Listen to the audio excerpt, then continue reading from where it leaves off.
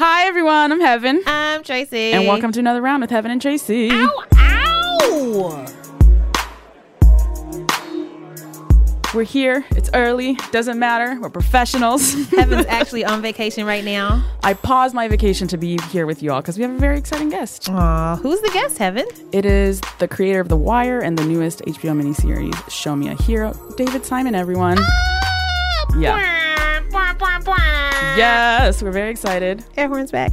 What else we got for the people, Tracy? We're going to hear from some babies today. What do you mean hear from some babies? Babies are going to give other babies advice on how to be a good big brother or big sister. Yes. Since Northwest has a new brother coming? Do we know? Yes, a new brother. A new brother. So, Northwest, you're welcome. These babies are going to get you together. I'm going to personally deliver this to Northwest. Just walk up to the doorstep. Hello, is Northwest home? Yeah. This is all an elaborate ploy. All right, let's get on with the show. Woo, woo, woo, woo.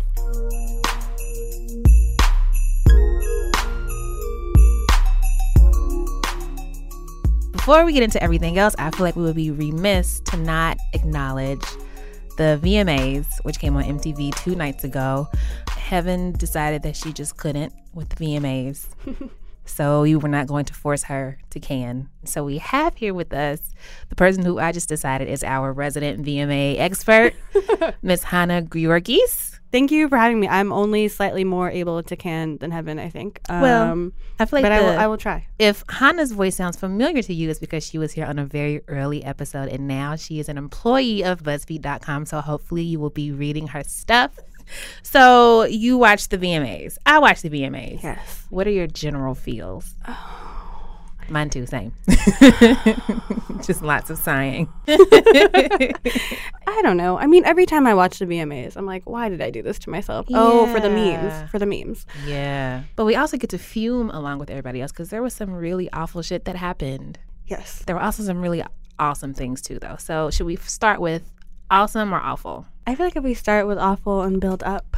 Smart. You know? So awful thing number one, Miley was the host. Oh, well, yeah. And I feel like every 5 seconds she was just like screaming about how she smokes weed. And I'm just like, you trying so hard. And like, you can get away with that, right? And we know why Miley, as like, you know, poppy, like then like rich white girl can get away with being like marijuana. Yeah, every she can 2 do anything seconds. she wants to. Right. It was not fun. Also, the hair, the faux locks that she had, like, I was disappointed in Miley, which is a feeling that I didn't know that I could have. She's been doing a lot of really interesting stuff recently around gender and like just being aware of social issues, and like you can tell she's actively learning. And so I feel like she's had a bit of a setback in the past few, sort of beginning with her comments about Nicki that nobody invited her to make. So Miley Cyrus, in an interview with the New York Times, sort of responded to some comments that Nicki Minaj had made about her video Anaconda not being nominated. And Miley said, what I read sounded very Nicki Minaj, which, if you know Nicki Minaj, is not too kind. It's not very polite. I think there's a way you speak to people with openness and love. You don't have to start this pop star against pop star war. It became Nicki Minaj and Taylor in a fight, so now the story isn't even on what you wanted it to be about. Now you've just given E! News catfight. Taylor and Nicki go at it.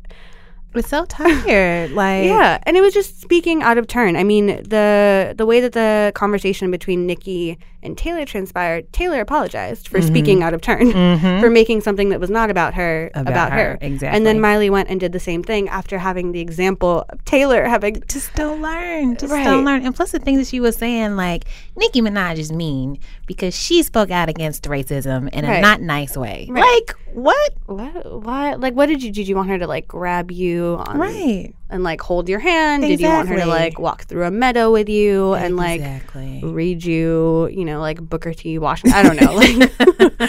Like Uncomfortable. no. Miley, stop. At no. That's what I used to tell my niece. At no.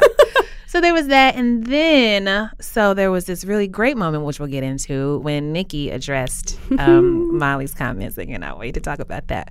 But there was also Rebel Wilson's bit that she did.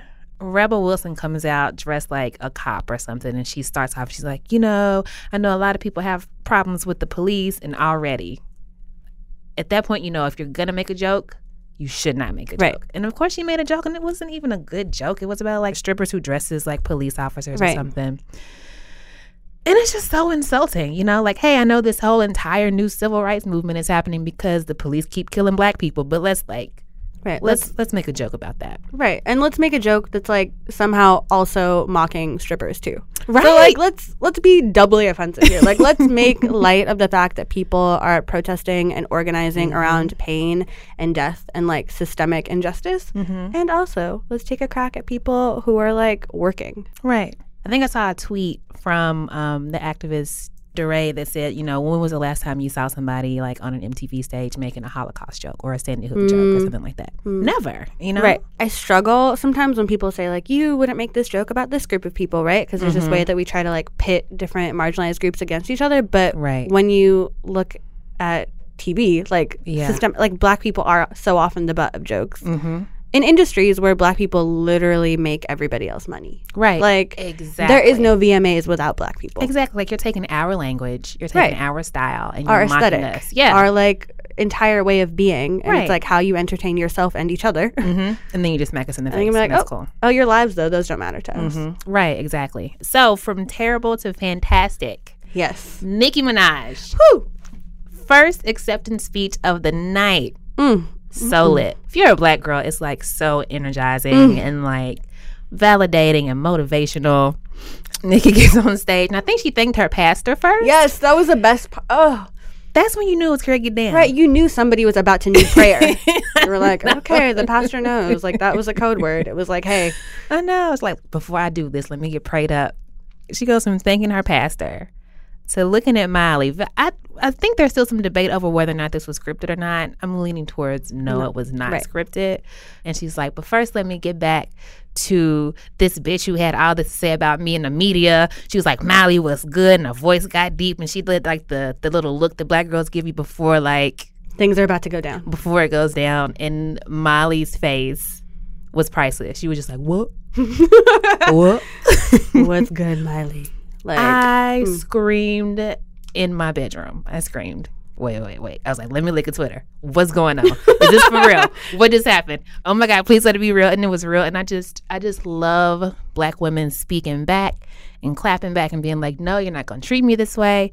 That was the entire show for me. Like the rest of the show, like I like kind of watched it, but I always had like the vines of Nicki going off on repeat. Right. I just kept like looking through people's reactions. Like, what more did you need? Like, you had everybody like systemically, this is why she did it and this is why it mattered. So you had like the like really intense like, I'm gonna give you the like analysis behind this, and then you had people with the gifs and the clapping, and then just like every possible form of expression, which is why I love Black Twitter, because folks will give you like the serious stuff and they'll give you just like everything. It's like, oh wait, we're like complex human beings. Who'd have thought? Hey, surprise. Weird. So yesterday, Salon tweets about it. Watch Nicki Minaj's savage, profanity-laden rant against Miley Cyrus. Savage. What a word. What a word. I'm always amazed at like the inventive ways that white people find to say nigger without saying nigger. Right. Where like all the energy that should be spent seasoning food goes.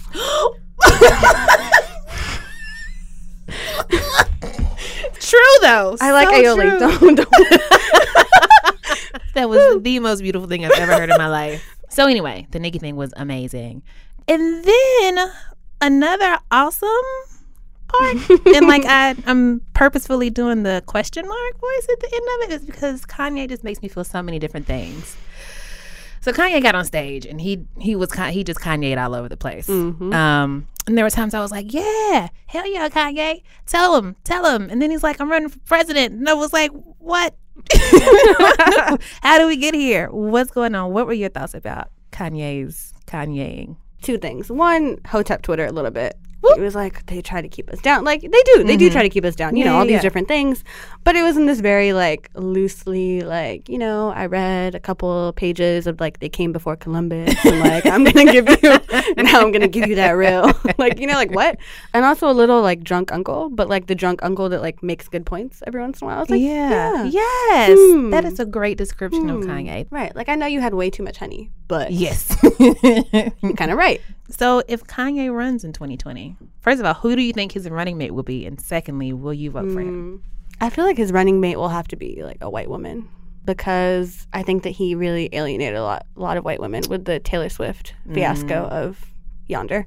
Of your. That's not right. I feel like she's compensating for not having any black friends by just like Oh my shouting God. them out and like singing their songs. Yeah, all the when time. she brought like everybody on stage, Uh-huh. like somebody tweeted that the next person she's gonna bring on stage is like a sentient church hat. Yeah, that's my friend Doreen tweeted that. Oh my God. Can I tell you who I think his running mate will be? Yes, please. A framed picture of himself. Oh my God. West 2016. You know what? I would probably vote for him. I probably would. Why not? I mean, I'd vote for him over a lot of people who are running right now. Woo, true. But like just thinking, even in like an alternate world of Kanye in like the White House and what he would do in the White House is kind of a hilarious idea. Like Kanye would just run up through there, like jumping around shit, like Yes. being like, these curtains that have been here since like 1897 would make a really great, like, I don't know, parka. Oh, he would probably make like matching clothes for his whole family, like in The Sound of Music. Oh, little Northwest running around. Oh, And the new baby, because they have a new baby coming up. oh yeah. Thank you so much for canning where heaven could not. We appreciate it. And please come back again. Thanks for having me. Of and course. Thank you, Nikki. Yes. Praise Nikki. Praise Nikki. So you can find Hannah on Twitter at Ethiopian. It's ETHIOPIENNE. and you can find our work on BuzzFeed at BuzzFeed.com/Hannah Georgis, HANNAHGIORGIS. fantastic. Thank you.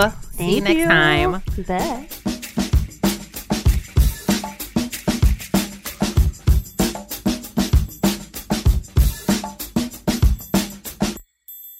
A while ago, we put out a call to you and your babies. We put out a call to your babies through you, our listeners, to solicit some advice on how to be a good big brother or big sister for Northwest and her new edition coming up. And here's some of what your baby said. What is your name? Vi, How old are you? 3. How can you be a good older sister? Huggy, Huggy, how else? Kissy. I like to sing her songs, read her books. I like to hug her all day. Is there anything about your sister you want to say, or anything about being a big sister that you want to tell people? I like to keep it a secret because it's a secret for me, for only sisters. What's your name? Damien, And how old are you? 4. Help your sister get up and take good care of her. Give her a toy. Give her a fluffy thing like a dinosaur. My name is Ames. I'm 3 3/4. How can you be a good big brother? I don't know. How does it feel to be a big brother? I don't know. What are some nice things you can do for your younger sibling? Not bite. Not bite. Okay, that's good. Dylan. How old are you, Dylan? 4. Are you a big brother? Yeah. Who's your little sister? Clara. What do you do if she tries to get in the pool without her floaty on? Save her. What do you do if the doggy's jumping on her too much? Do you keep the doggy away from her? Yeah. By running to her. Do you run fast? Yeah. My name is Callum McCabe. I am 8 years old. I can help my brothers with their homework. It feels good being an older brother, and it feels responsible. I can help them fit in at school. I'm Ainsley and I'm 5. I can play with my sister. I can feed her bottles and hold her. I can make my sister a card. My name is Ava and I'm 5 years old. What are some nice things that you do for your sister? I can make her laugh. If she falls, I will make her happy. What do you do when you see your sister fall? I just help her up, and if I get in her face, she'll hit me, but it's okay. Okay, what's your name? Frank, How old are you? 4. If you were going to tell someone else how to be a good older brother, what would you tell them? I would tell them to take care of your little brother and to help them and to protect them. That's nice, Frank. Sammy, what do you have to do to be a good big brother? Sammy, be serious or else we're not going to go to the pool. What are you going to teach your little baby sister? Doing funny talking. Doing funny. What else? Scout will eat her. I don't think the dog's going to eat your new baby sister. Okay, what is your name? Sam. And how old are you? 3. 3. And what's your new baby sister's name? Dump truck. Let's not name her Dump Truck. That's a terrible idea. Hi, I'm Lara, and I'm 10. What is something you like about being an older sibling? Well, aside for the part that my little sister has to do what I say, but I like it just because she's kind of little, and I'm a bit overprotective, and I like it because she's, I just get to... She's little, and I love her, and... Can you tell me something nice that a person can do for their younger sibling? Well, if you wanted to be nice to your younger sibling, you could cheer them up with a hug, or play with them, because most older siblings, the older they get, the less often they play with their little siblings. I know that from experience. My name's Freddie, and I'm 4. Do you like being a big brother, Freddie? Yes. Why? Because I like my little sister. What things does she like to play? Cars. Is that because you like cars? Yes.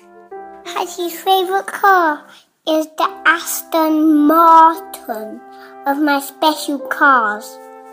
Is she good with your special cars? Yes. Does she sometimes break your toys, though?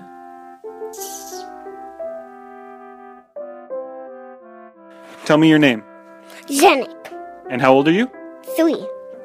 You need to protect your sibling because she's fragile. When he falls off a roof, I will catch him.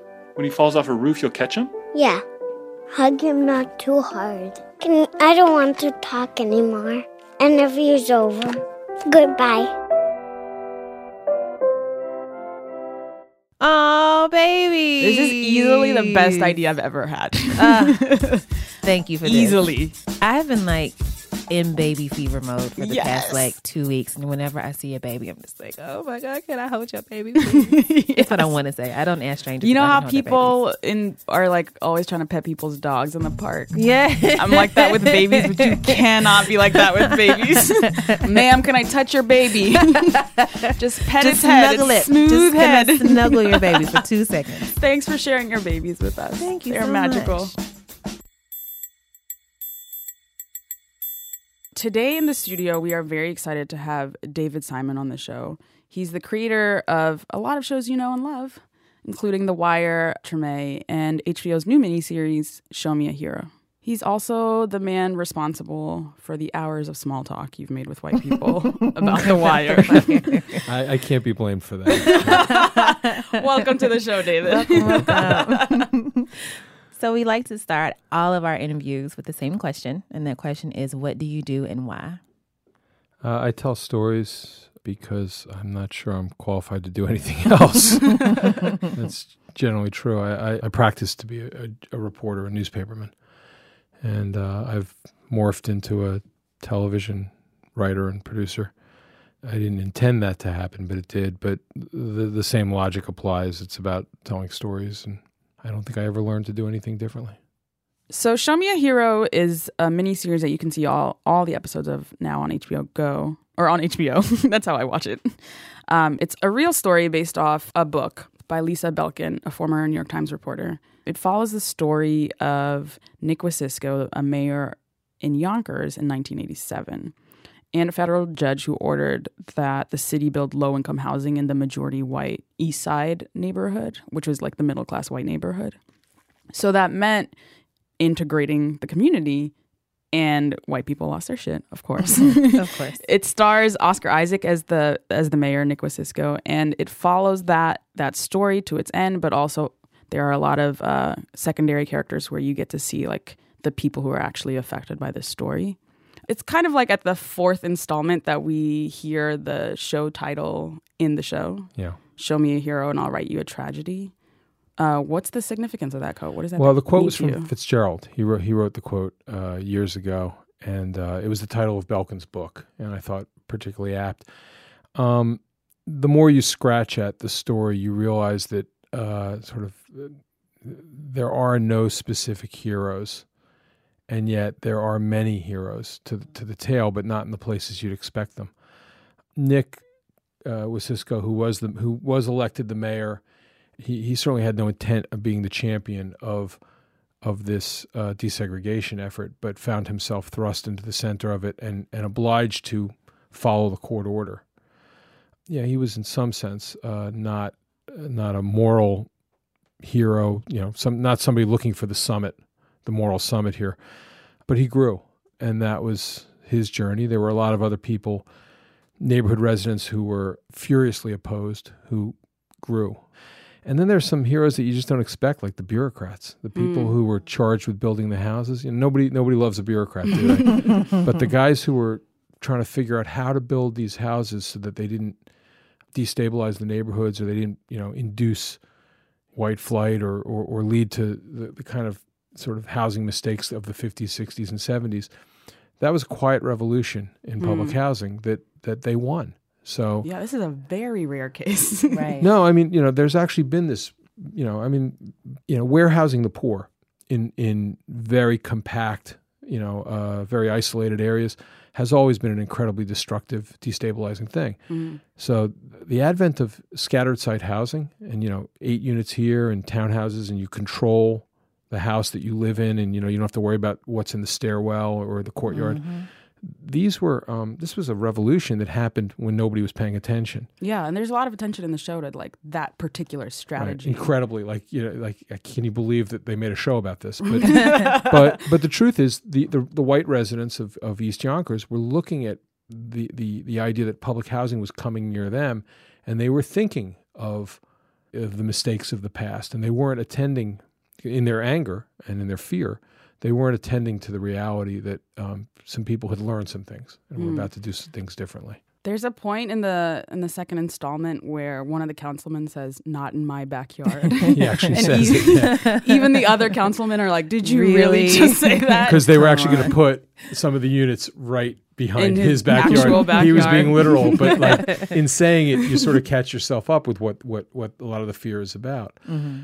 Years ago, and a guy named Andrew Hacker wrote a great book called Two Nations, and he really documented, there's so much social science research that says there is a significant plurality, maybe even a majority of white Americans that want to live in what they consider to be an integrated situation. They want their kids not to go to an all-white school. They want to be able to say to themselves, my kid has, Black or Latino classmates, and I'm friends with so-and-so, but there's actually, you can put a number on it. It's actually 8%.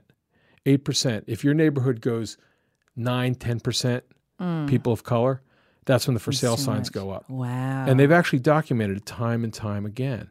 So there is this dynamic in America that is like almost irrefutable. And you don't want to be the last guy out of the neighbor. You don't want to be the last guy putting the for sale and lose your property values. So the whole dynamic of white flight is the fragility of that. You can understand where the fears come from. You mix in the fact that with some people there's the genuine fundamental of racism, and it's a pretty potent mix. And it was for Nick Wasisco. He got torn up by it. As a writer, how do you write realistic dialogue when white people can be so cartoonishly racist? Well, not in my backyard. It's kind of the problem. I mean, with the reality here is that people think we're being hyperbolic about what's being screamed at those meetings or at the protests in the street. That stuff is pretty much, to a line, accurate. I mean, you can go back, you can look at the footage. You can go on YouTube and see some of the footage. We're not being hyperbolic in the slightest. At one point in one of those hearings, near the microphone, there was a guy wearing a KKK shirt. Wow. And people thought that was like some sort of weird subliminal message on our part. No, there really was one guy, who just, to the discomfort of other whites, wore a KKK shirt to the one meeting at the high school. So we put it in there because we felt a fealty to what actually happened. So sometimes, I guess you answer your question, sometimes people are kind of cartoonish in their anger. And then when you get them off stage and they're in the quiet of a living room, or that's where the sort of the more human dialogue takes place. Yeah. By the end of this, I just found myself thinking a lot about what does political courage even mean? Like, Right. what have there been any recent moments in political history that you would categorize under that idea of political courage? Oh. A hero, even? Are there political heroes still? I have a hard time with that. I think there's right and wrong, but there's also political capital can only be spent effectively in a certain manner. Our current president is now speaking out against probably the thing that I've argued the most against, probably spent most of my career arguing against, which is the drug war and mass incarceration and zero tolerance. These are things that, as a police reporter, I encountered and turned me against our current sort of policing policy. Did he wait until the last 2 years of his second term? Yeah, because because in a way, now the time is opportune. It's hard for me to criticize the strategy. So, in answer to your question, I don't think there's any pure courage in politics, in American politics, where the currencies seem to be fear and money. That's what people spend successfully in American politics. If that's the currencies, then truth-telling has to wait for the margins, has to wait for certain windows. And I credit it when it happens. It's happening now, at least on the issue I care about. But man, it was a long wait. This has been 30 years of war on drugs, 40 years of war on drugs and the demonization of the poor. You were a police reporter, police beat reporter for a long time. What do you think has changed about the way we cover the police, if anything? You seem pretty skeptical about what media can achieve. I'm holding up my cell phone right now. The smartphone and its camera and the digitization of handheld imagery is a revolution. So not the reporting. No. I mean, listen, I was a reporter, and it's funny. I disappoint everybody. I disappoint people on the left, and I disappoint people on the right, because I respect good police work. I covered a lot of good police work. I spent a year in a homicide unit in Baltimore that was very functional. And I've also seen a lot of bad police work, either associated with the drug war or with street policing. And when it comes to police violence, there are two fundamental truths, one of which is the drug war has made anything permissible on the streets, has destroyed probable cause. The opportunity for a police officer to put you up against the wall, go into your pockets, drop you on the curb, put handcuffs on you, stand around trying to figure out what to charge you with. Yeah. That's life in Baltimore. And I don't know if you guys have read Ta-Nehisi Coates, who's from my city, and he's actually somebody I admire a great deal. His experience in Baltimore is he hates the police. He's earned that. I mean, that's his childhood, and that's his adolescence, and that's the battleground that he had to walk through to become a man. And I get that. At the same time, there's another book out this year by Jill Levy, a police reporter out in L.A., and she makes the point that, like, in Compton, in Florence, in the African-American areas of her city, the clearance rate for murder are like 30%. Like, when you take a black life in South Central LA, your chance of being punished for it is incredibly minimal, and that leads to counter violence, extracurricular counter. I mean, it basically feeds the murder rate. You got to take care of it on your own because the police are not coming. There's just no connection anymore in my city, in Baltimore. It's astonishing. No connection between community and law enforcement. It's just gone. And the drug war, I think, is the worst culprit. But if you're a cop and it used to be, it's my word against yours on this corner. And maybe there's some witnesses, but they're going to have to run the gauntlet of a grand jury, and they better not be, they better not have paper on them. And, if they've got criminal histories, I'll knock them down. And if I can write better than they can talk, I'll get out of this. And as police reporter, you knew this. I mean, you sort of knew that, like, one of the last tyrannies in America was always the police officer on his post, the individual officer. You're only as good as the individual officer. And that was sort of sad for the guys who were trying to do the job straight. You know, guy comes on and he's beating everybody up and throwing people around. And then you come on the 12, you come on the next shift, 4 to 12, and everybody's at war with you. And there's no way to do good police work. So it's always been a problem. But now with these things, with the smartphone, it's not just your word against mine. It's, hey, look at the video. It's up on YouTube. And that's a revolution. That goes beyond reporting. Yeah. A lot of people call you cynical. There's a point in, I think the second episode where the lawyer for the NAACP says, I swear every time I worry I'm getting too cynical, I see I'm not even keeping pace. I was like, is that David? Do you identify as cynical? Yeah, I wrote that line. I don't identify as cynical. It's funny. I feel as if I'm a realist, and I'm not willing to opt out of the idea that good governance has to be the solution here. That, like, okay, a lot of people embraced The Wire because they thought it was some sort of libertarian argument against, listen, government can never work. And he's basically mocking. No, listen, the critique of bad government is the fundamental first responsibility in democracy.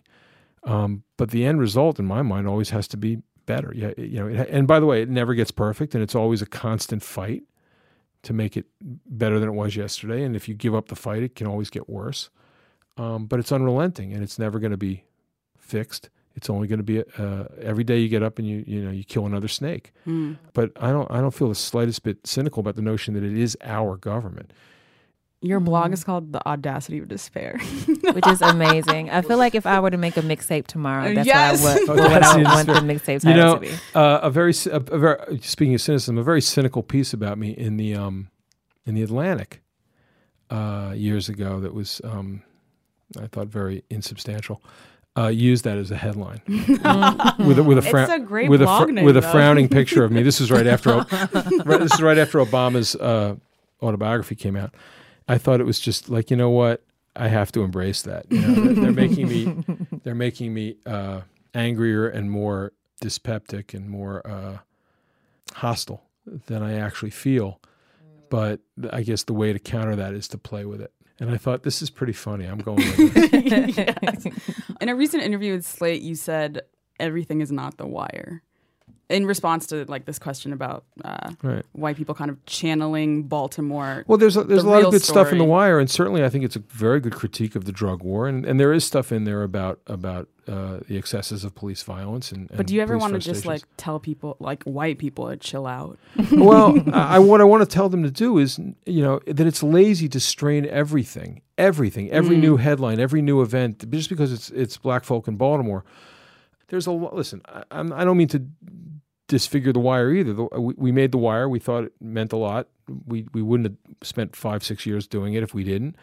And there's a lot of good stuff in there, and you should watch it. But you don't need to strain every dynamic, through a fictional television show. You can attend to it first as facts on the ground, as public policy today, and as an argument to be had right now in the public wheel, and do that. And then, maybe 5-6 years from now, somebody will make some fictional narrative into, or some art or some representational art about Freddie Gray or about what happened now or about the uprising and then the riot.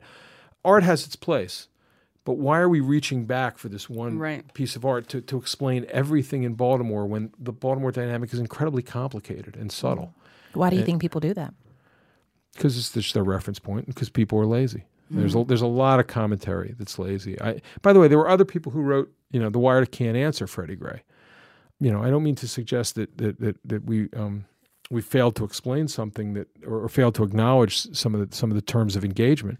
But man, Freddie Gray's right in front of you. This moment's right in front of you. This indictment's right in front of you. This uprising, this anger, this sense of disempowered, humanity.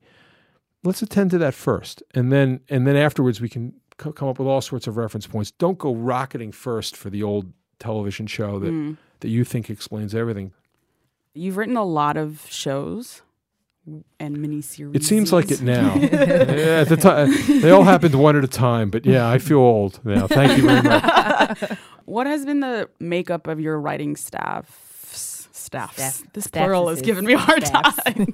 Well, it's changed over the years. How has it changed? Well, I tend to pick up people who know the world that we're writing about. I have some core people that I've made a lot of TV with. Ed Burns, Dave Mills, George Pelecanos. I tend to tailor the writing staff to the universe we're writing about. And I try to get local cooking, home cooking. Certainly if it's an extended project and you're making stuff up, make sure you have people from New Orleans in the room to counter any, sort of presumptions. So yeah, in an interview, I think from 2006, you talked about how you tell whoever the casting people or whoever's in charge of this to like try to only give you spec scripts or whatever from African American writers. Yeah, I would love to listen. I love to champion people if we can find voices that can work with their dynamic. I have to say, our scripts are the least like television. Right. So it's hard like, to write a spec script for that. Right. I mean, we're sort of running counter to a lot of things that work in television, and they don't work on our show in the sense that you may notice we don't exactly pull audience with the greatest of ease, but it's what we want to do. And so there are a lot of good, aggressive Black writers, Latino writers who are completely engaged in L.A. or New York, trying to write their way into an industry that I'm trying to write my way out of the industry. I'm trying to write my way away from. I know I'm in it. I know that I'm part of the entertainment industry, but I am trying to do something that is, I know the script starts really slow, and I know I have a 3-page scene of bureaucracy, but I needed to tell the story that I want to tell, not to tell the story that would be a good TV franchise. So you're basically asking people to unlearn everything that they've. So I tend not to hire people who are trying to become television writers. I tend to hire novelists. Or people who have never written television. Like one of the projects I'm working on now, which is the last volume of the King trilogy by Taylor Branch at Canaan's Edge. The people in the room are Eric Overmyer. That's my one concession to guys I've worked with who can help me produce. And then it's Taylor, and then it's Ta-Nehisi Coates, and then it's James McBride, who won the National Book Award for the amazing John Brown book, and me. There's nobody in there that woke up one morning and said, "I want to be a TV writer."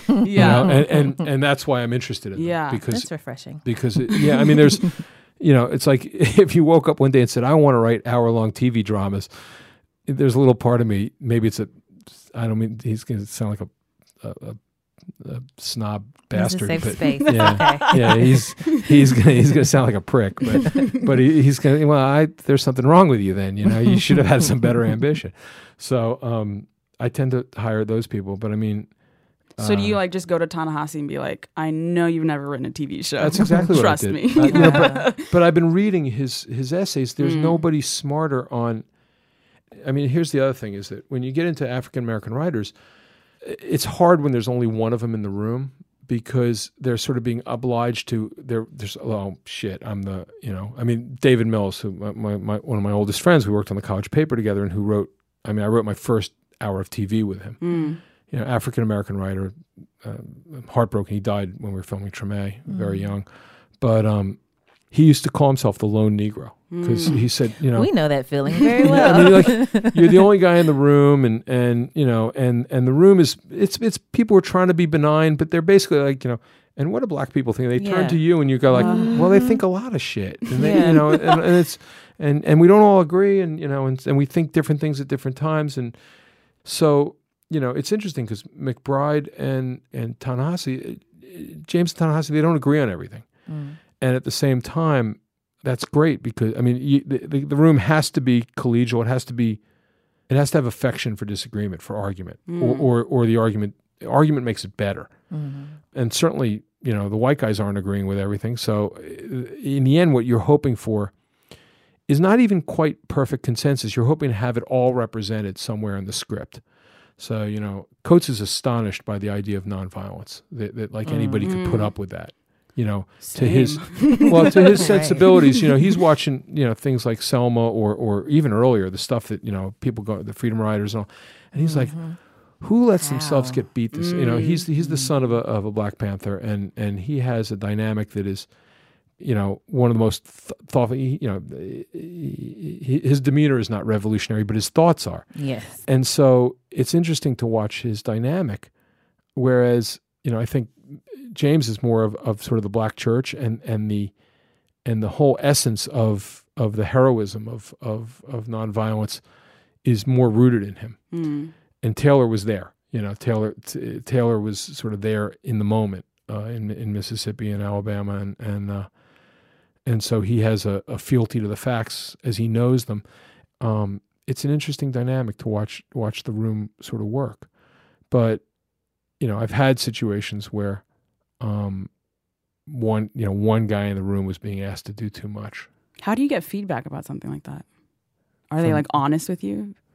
Being like, I can't do this. Yeah. I can't keep being the go-to or something. Well, I mean, David Mills and I, you know, I'm sorry he's not around anymore, but we were friends for so long, we'd sort of moved past race. You know, and never like, oh, I didn't notice you were Black. But it was more like we'd had so many discussions about so much stuff, and he was kind of all over the map. He had moments of absolute sort of racial assertion, and other moments where he would turn around and sort of mock racial assertions, being, oh, that's like he would turn on what he thought was cant or tripe in a heartbeat. You know, whether it was white or Black, he was a really, you know, he wanted to be his own thought. We were in absurd situations where I would be defending something sort of almost reflexively as, you know, I'm a lefty, and it was landing in my lefty wheelhouse of, well, this is this and this is this, and he'd be like, oh, bullshit, that's just bad parenting. And I'd be like, Dave, you know, you're supposed to have my back. He'd go, why? You know, why? So, I mean, there would be moments of role reversal. So, like, when you work with people for a while, after a while you're working with people and nobody's in the room representing anything. And that's when you do your best work. Until it gets to that, you can't know. You can't know what people are holding back. Did you guys read that amazing thing about Wyatt? Yeah, his interview with Mark Maron. Yeah, because here he is in the room alone, and it's a benign room, and they're trying to be, but, you know, he's actually calling them on something that's not going well, and they should have left. You know, it was probably a bridge too far. Listen, comedy is, you have to be out on the cutting edge to do comedy, to do it well. And so you're going to risk falling on. So here's a moment where Jon Stewart, maybe, you know, this wasn't as funny as he thought it was. And maybe this had it was leaving a taste in people's mouths. It was you want to think about this before you go there again. And I'm reading it and I'm thinking the only sin here on anybody's part is that they got mad and they stopped the argument. I mean, I think if they let that argument go on until it spends itself out, and they find consensus by letting everybody get, you know, shutting it off and walking away from the argument and leaving that in your writer's room. Yeah, like they say, never go to sleep angry at your spouse. You know, never walk out of the writer's room when an argument's getting good. Let the argument play out. You'll get to a place where everybody can stand if everybody's of goodwill. But if you shut it down because it's dissent, I think that was probably the moment where, you know, that's where Jon Stewart lost a good writer. At that moment. Do you ever wonder if you are the right person to tell the story? Yeah, there's a lot of stories I don't try to tell. They're not my stories in the sense of I'm not interested in the dynamic as much as I should be in order to give a year or two or three to developing it. You got to love the story for what it is. If what you're getting at is here's a white guy and he's telling a story and it has a lot of Black characters, or here's, you know, I didn't ask to be a reporter. I wanted to be a reporter for a newspaper, and the biggest newspaper in my state where I grew up was the Baltimore Sun. And I went to the Baltimore Sun and they made me. I walked in the door. I wrote my way onto the paper as a stringer, and about 100 bylines. And a year later, they offered me a job and they put me on the police beat. And so all of a sudden, I'm a white guy and I'm in a city that's, you know, 60% African American.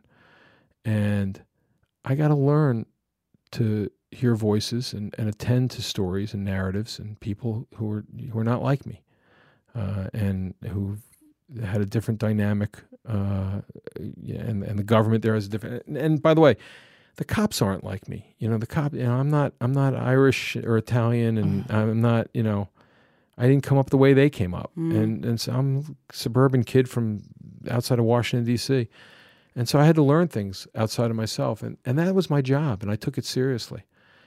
If they'd have made me some other kind of reporter, the wire wouldn't have resulted, but I wasn't a Marine either, and I didn't go to Iraq. And at some point, that got the nature of war got interesting to me, and young men at war, and so I wrote that story.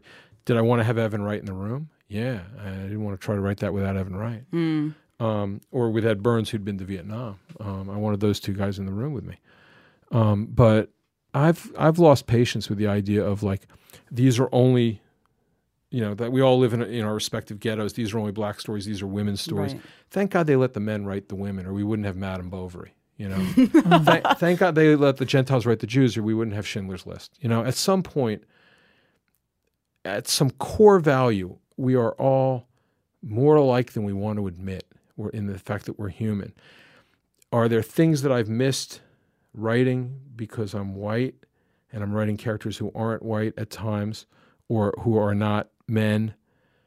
Yeah, I think I actually did a poor job in my earlier projects of writing women because I paid less attention to women of any color than I had to anybody because, I don't know, a lot of guys, like the less they know about women, the better when they're younger. You see, maybe it's incuriosity or maybe it's fear. But like, I'm not sure I actually want to know what you're thinking because then I might have to reflect on myself in ways that I really don't want.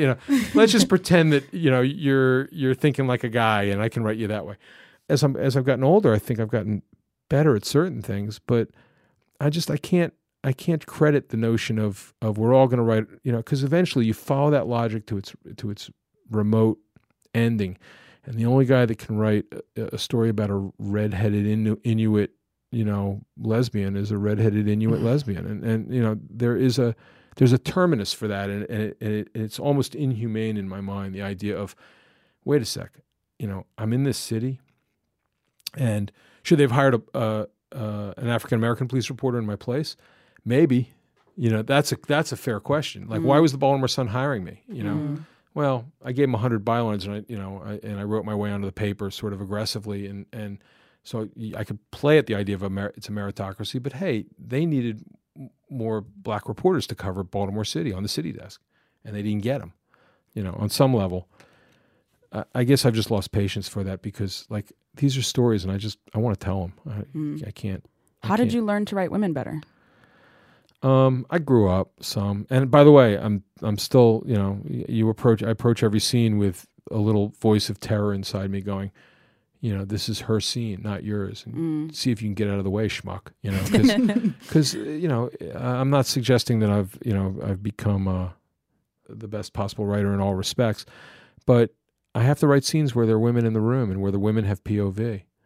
And the other thing to do is to have we're about to start a project about Times Square in the 70s and 80s when it all went to shit, when it all went to porn, and that industry came up out of nowhere. Suddenly porn was legal. Suddenly. So, where sounds interesting. And it's about the pioneers of an industry that was about to become $1 billion and, ubiquitous in American life. I started the project with George Pelecanos, two white guys, because the story came to us over the transom, and it was largely in the POV of this one sort of mob front who ran a lot of 42nd Street in those years. But as we started to expand the story, we realized we got to get women in this room, and we got to get enough women so that they can argue forcefully and from different points of view. Because there's no way we're writing the show without women. That would be, that would just be a form of insanity. And part of what happens is you write a scene and you take a risk, and then you show it to a colleague who's a woman, and she says, this, but not this. Stay away from me. What are you thinking? And the argument makes it better. When a writer's room isn't arguing, something's gone wrong.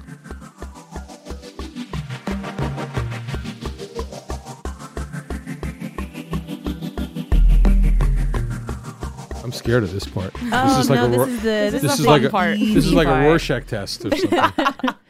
This is my favorite part where I have to tell important people the name of this segment, which is pew, pew, pew, pew, pew, pew. So these are finger guns. Rapid fire is the Rapid idea. fire is the thing. I don't know that I'm that rapid. Well, you absolutely do not have to be rapid. Okay. So a question that has become customary for us to ask everybody is, how do you feel about squirrels? Rats with tails. We'll allow Excellent it. answer. Great answer. So this question is particularly near and dear to my heart. I have been trying to figure out I feel like I know at least like 3 people who have met the president. I always ask what he smells like, and everybody's like, oh, I don't know, I didn't notice. And it just breaks my heart every time. So please don't break my heart. You were interviewed by Obama. Yes. What did he smell like? He smelled tall. Wow. Tell me more. What does that mean? He's just a really tall guy. And like when you meet him, you're like, holy shit. You're like, really? Yeah, it's sort of like Black Lincoln. Like, oh, damn. You are tall. You like know? over 6 foot? Oh, yeah. Oh my gosh. I never considered him. I would say like 6'3". I mean, he's tall. And, I'm swooning. And so it's like you're already looking up, like you're already sort of, I mean, I would be this way for any president, to be honest with you. You meet the president of the United States, like, you know, I'm looking at the president of the United States. He's as far away from me as you are now. Mm-hmm. When you have to look up to, wow, you know, that's sort of like that. Oh my God, you know, I just felt like I was a grade school kid for a moment. Like there were moments like in the middle of a sentence where I'd be looking at going, I can't remember how to finish the sentence because I'm looking at the president of the freaking United States. Oh my gosh. And he smelled tall. I like that. I like that. That's an excellent answer. It's the best answer that I've gotten from anybody who's met the president before. You have 2 first names. Do you ever wake up and you're like, today I'm going to go by Simon David? There's a little part of me that wants to go by the real name before Ellis Island was Simonowski. He was Russian and from what is now Belarus, from Minsk. And I often want to restore that because I think it makes me sound even more lefty, more Trotskyite. It definitely does. Yeah, at that point, they know that they know my affiliations when they hear Simonowski. They know he's a Jewish liberal bastard. You know? So there's times where I want to go back to that. What's the last show you binge watched? Sopranos.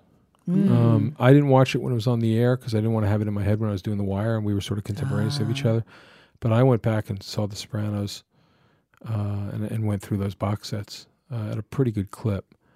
That's great work. It's a meaningful show. I still have not seen The Sopranos. Yeah, it's worth it. I know. It's worth it. I know. It really is. There's something really dark and very disturbing that he has at the core of sort of the American experience that he got through those characters. It is just, you know, it's a pretty timeless show. I'm sold. What's your favorite song to sing in the shower?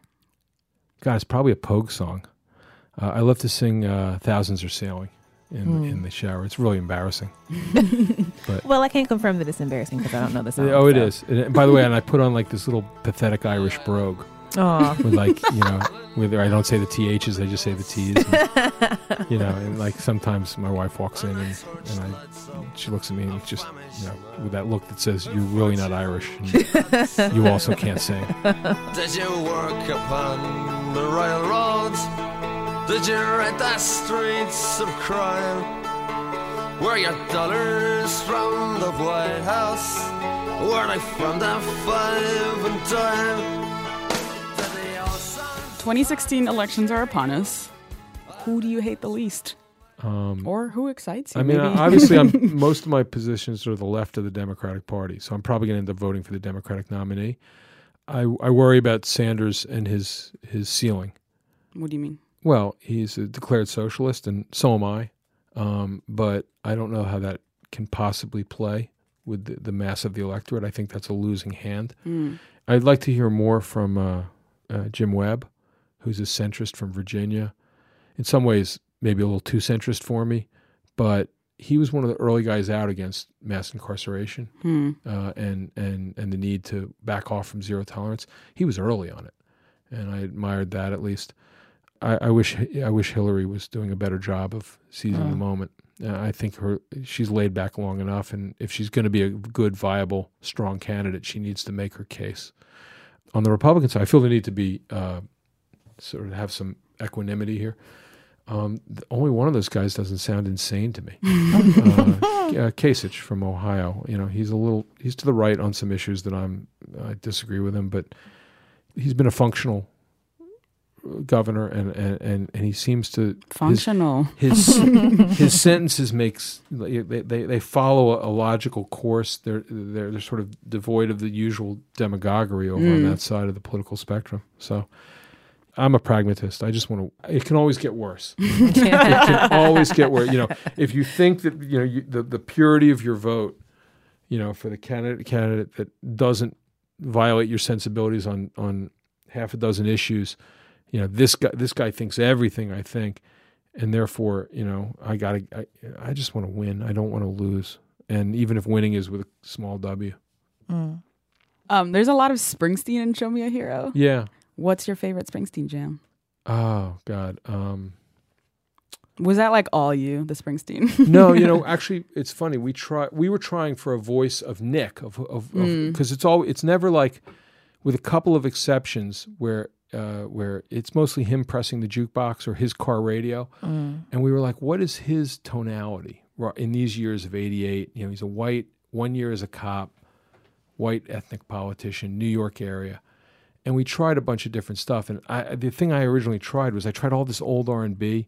Because you know how like white guys, like when they're like, like he would never be listening to anything. He would, like, hip hop wouldn't have penetrated his world at all. Not at all. No, but they go to a party and they're happy to put on Otis Redding or whatever or Motown, the standard white entry point. So it's like, so we did it with all this old R&B, and I liked it, and I was arguing for it, and Paul Haggis, the director, said, it's implying a racial camaraderie that isn't there in the beginning, that isn't earned. Let's try something else. And we tried various things, and we tried heavy metal, which is actually what the real Nick liked. But really, there's nothing thematic about AC/DC. Yeah. So sorry, there isn't. So I mean, or Guns N' Roses. So eventually, we got around to tried. What about Springsteen? And it felt like, wow, this is the voice of a guy who thinks he's on the side of the angels. Who comes into politics and thinks, because there's that very genuine populism of the Springsteen stance that would have appealed to a guy like Nick. So it's not really art. Like, in my mind, it's like I'm not championing Springsteen here. Nick is, and it's working for Nick. You get to the projects. It's 1987, 88. You want to hear, Public Enemy or whatever. But this is Nick's story, and when I'm around him, I kind of wanted him to have a musical voice. What's my favorite Springsteen song? It's probably something off Nebraska, something really dark and depressing. Johnny 99. Prison for 98 in the year, we'll call it even Johnny 99. I mean, the Springsteen made sense to me. It's like the mustaches, the suits. Right. It just fit. It just fit.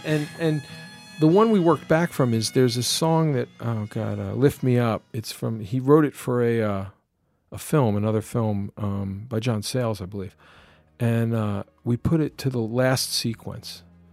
And it fit astonishingly. And once you see, I don't want to say what the last sequence is, but like once we put it in that sequence, we worked back and we were like, okay, so now he's in the car. What's out? It's now 87. Okay, so the River's out, but this album's not out. Well, let's listen to track by track. What would he be listening to in the car? And all of a sudden it was like, this is Nick. This is Nick. And then, of course, I called his widow, Nye, and said, did Nick like Bruce Springsteen? And she said, no, he hated him. Oh, my God. I said, okay, we never talked.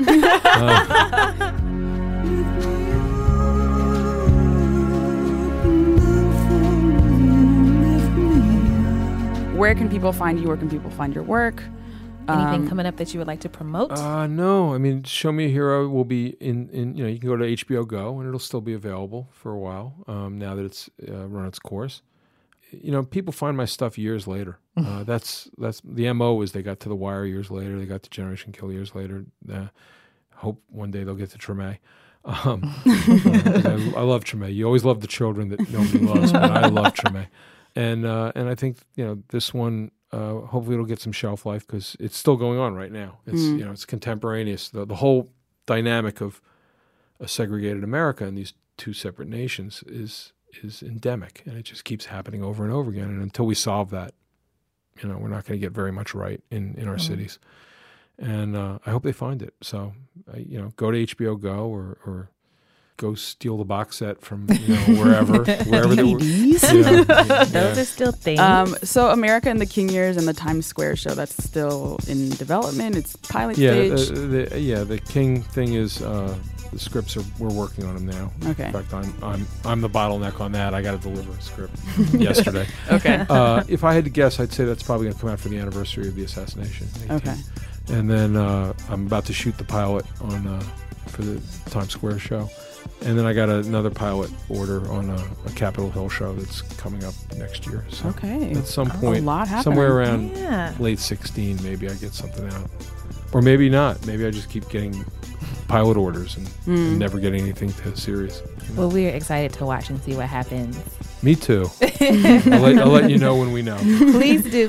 Thank you so much for stopping by. Thank you for having me. It was a it's pleasure. Been great. Yes, this was fun. Thank you so much. Yay, come back anytime.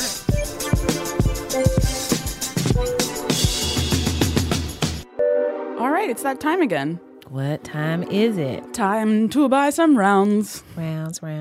Who are you buying a round for? I am buying a round for the reality television series Flavor of Love. Oh, God.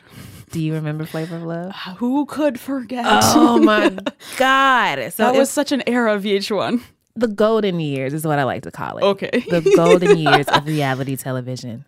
I rewatched the first season because it's on Hulu. It's on Hulu. Mm-hmm. It holds up, man. It's still good reality TV. So, wait, a little bit of background in case some of our listeners have never seen it. If you haven't, stop everything. If you are at work right now, leave. Go home to watch Flavor of Love. Watch Flavor of Love. Tell your boss that. So VH1 had a show called The Surreal Life where they had just like a bunch of like washed up celebs all living in the house together. And on like season 3 of that, I think, Flavor Flav lived in the house along with Brigitte Nielsen, who is an actress, right? They like fell in love on the show. And like they had, Heaven just made a face. Yeah. They were popular and just like weird enough to get their own show. Jesus. Their show was called Strange Love for obvious reasons. Okay. So they broke up. And so VH1 decided to help Flavor Flav find love. And so that led to Flavor of Love. It's basically The Bachelor with Flavor Flav and his like big clock and like all these ridiculous clothes. And he's in this house of like 25 girls. And he gives them all these ridiculous nicknames because he was like, I'm not going to be able to remember their names. And they had names like, there was Red Oyster, there was Sirius, there was like Apples and Bubbles and just like ridiculous names, right? And this is also where we are introduced to Tiffany New York Pollard for the first time. She is who I'm familiar with from this.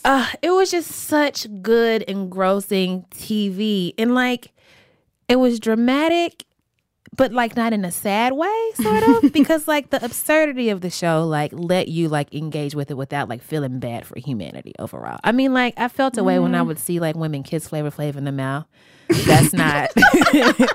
That made me sad. It did. But Didn't like that happen like every episode? Yes. And like he would like open like his entire face would just become like an open mouth, right? Oh my and it was God, Tracy. I don't recommend anybody watch those scenes anyway. But like I like a lot of like trashy reality TV shows today. But like a lot of it is just like, because it's posited as if like these are the lives these people actually live. So like Basketball Wives LA, for example.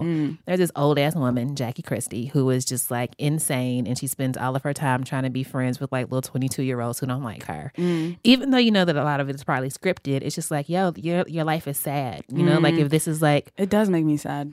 Yeah, but Flavor Flav is like, yo, you're talking to girls named Oyster and Bubbles, and you're wearing a Viking hat on a romantic date to KFC. Like, I can laugh at this, you know? Like, everybody knows that it's absurd. It was just so good. And it gave us so many other great television shows like it. So there were 3 seasons of Flavor of Love. That led to New York having her own spinoff show, I Love New York. There were, I think, 2 seasons of that. They had a very genius stretch. And there was with this like Charm School? Charm School, you're right. They did a couple seasons of Charm School where VH1 milked this shit. They milked the hell out of it. And I watched all of it. I really did. So I just keep thinking about how lit Twitter would have been if it existed in 2006. When Flavor Love was on. It would have been So good. Oh my God, you should make like a watch party via Twitter. Yeah, see if we can all just like get together and like hit play Twitter at the same time. Maybe I might try to do that. But this is like another round TV club. I'm so into that. I don't understand why more people don't have TV clubs in general. Would you like to rewatch it with me? I'm not sure. I'm not sure. That's fair. But this is like the ultimate in pop culture comfort food for me. It's great. So around for Flavor Flav and all of his contestants in every show that it gave birth to. I think it also spawned VH1's interest in making shows about Black women in the vein of. So we can either thank or blame. VH1 made a lot of money off of that. Woo! Listen, when it's time Shout for out to reparations, VH1 better cut a big check. VH1's portion of the reparations tab is huge. Outlandishly large. Who are you buying around for? I would like to buy around for Carly Rae Jepsen. Oh my God, Tracy. I'm sorry. Let me live. I will permit you to live. As my roommate likes to call her, Carly Slay Jepsen. Wow. Which I will allow. Wow. She just released her second album, her sophomore album, Emotion. If you're like me and you enjoy like infectious bubblegum pop, like happy music, which is very opposite from who I am as a person. This is how I get it in my life, Okay. I don't naturally produce it. But it's so good. It's like really good crush music. She had her single, which everyone heard, I Really, Really Like You, which I loved. Tracy's man, Tom Hanks, is also in the video, which is interesting. Daddy. Cool. Hey. Like, I have a very unreasonable crush right now. Aww. And I find that song's perfect for my life right now. Baby but then, in love. I'm right here. I'm not baby heaven. I'm sorry. But, like... The whole album is like 80s summer, like rollerblades. Maybe you got like a basket with your bike, like riding around. Like that's the vibe I get. Honestly, this should have been released at the beginning of summer. It's a very summer album. So the title track is this song called Emotion. And I was just like walking down the street, just like belting. It's so good. In your head and I won't stop until you forget me, get me not in your fantasy.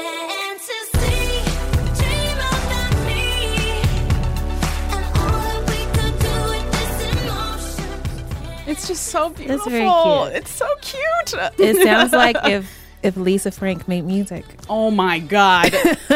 You ain't lying, but it's great. It's a little like Lisa Frank meets Paula Abdul, maybe. Yeah. I am buying my round for Carly Slay Jepsen. Yay. I'm excited for her. Someone also tweeted me Carly Bae Jepsen, which I will also allow. Aww. She's so cute. Everybody is adorable. More shout outs. Shout out to David Simon, who I cannot believe that we talked to and like shook hands with. That's gave crazy. us like a long interview. Yeah. Thank you for being generous, sir. Thank you so much. Also, shout out to the Pod Squad. Pod Squad. Eleanor Kagan, who was here with us at the crack of dawn this morning. We appreciate you so much. To Jenna Weiss Berman, who just got married. Yo, what the hell? Jenna. She's got a wife. It's so crazy. She's an adult. And shout out to Julia Furlan, who is also on vacation. She is on her way to Europe right now. You guys, we all deserve vacations. Shout out to Paul Ruest. Shout out to Heaven. Shout out to Tracy. Yay. Shout out to our musicians, Miss Jean Grey. You can follow her at Jean Greasy on Twitter. And Donwill, who you can follow on Twitter at Donwill. That's DONWILL. Shout out to everybody who interviewed their adorable baby friends for us. That's Allison McCabe, Jesse Baker, Sarah Blackwood, Betsy Pedrego, Dan Coyce, Jennifer Bell, Erica Barnes, Dorothy Robinson Scott, David Lightfoot, Rebecca Rosen, and Laura Coates. Shout out to balloons. Balloons? But I like balloons. They make me happy. Okay. When's the last time you had just like a bunch of balloons? Been a while. It has. You're right. I'm gonna buy you a balloon one day, just because. I really appreciate that. It's gonna be a purple balloon. Oh my God, Tracy, that's so sweet. You're welcome. You're welcome. As always, you can find us on Twitter. I'm Heaven Rants. Heaven, like. I believe in you. got this.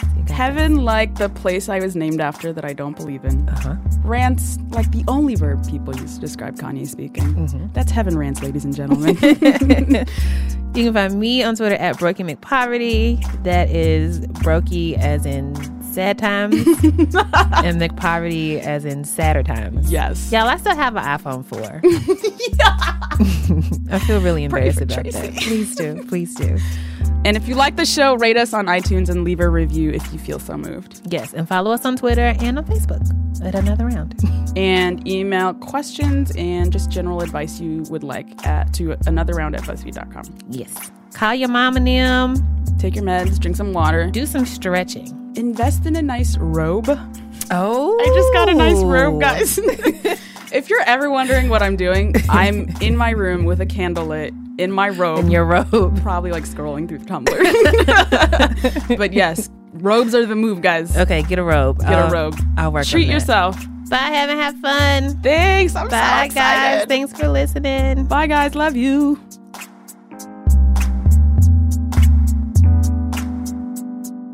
Woo! Yeah! Woo. Hands. Hands. All right. You just put your hands in the air and your other hands. Okay, can you please say your whole name and how old you are?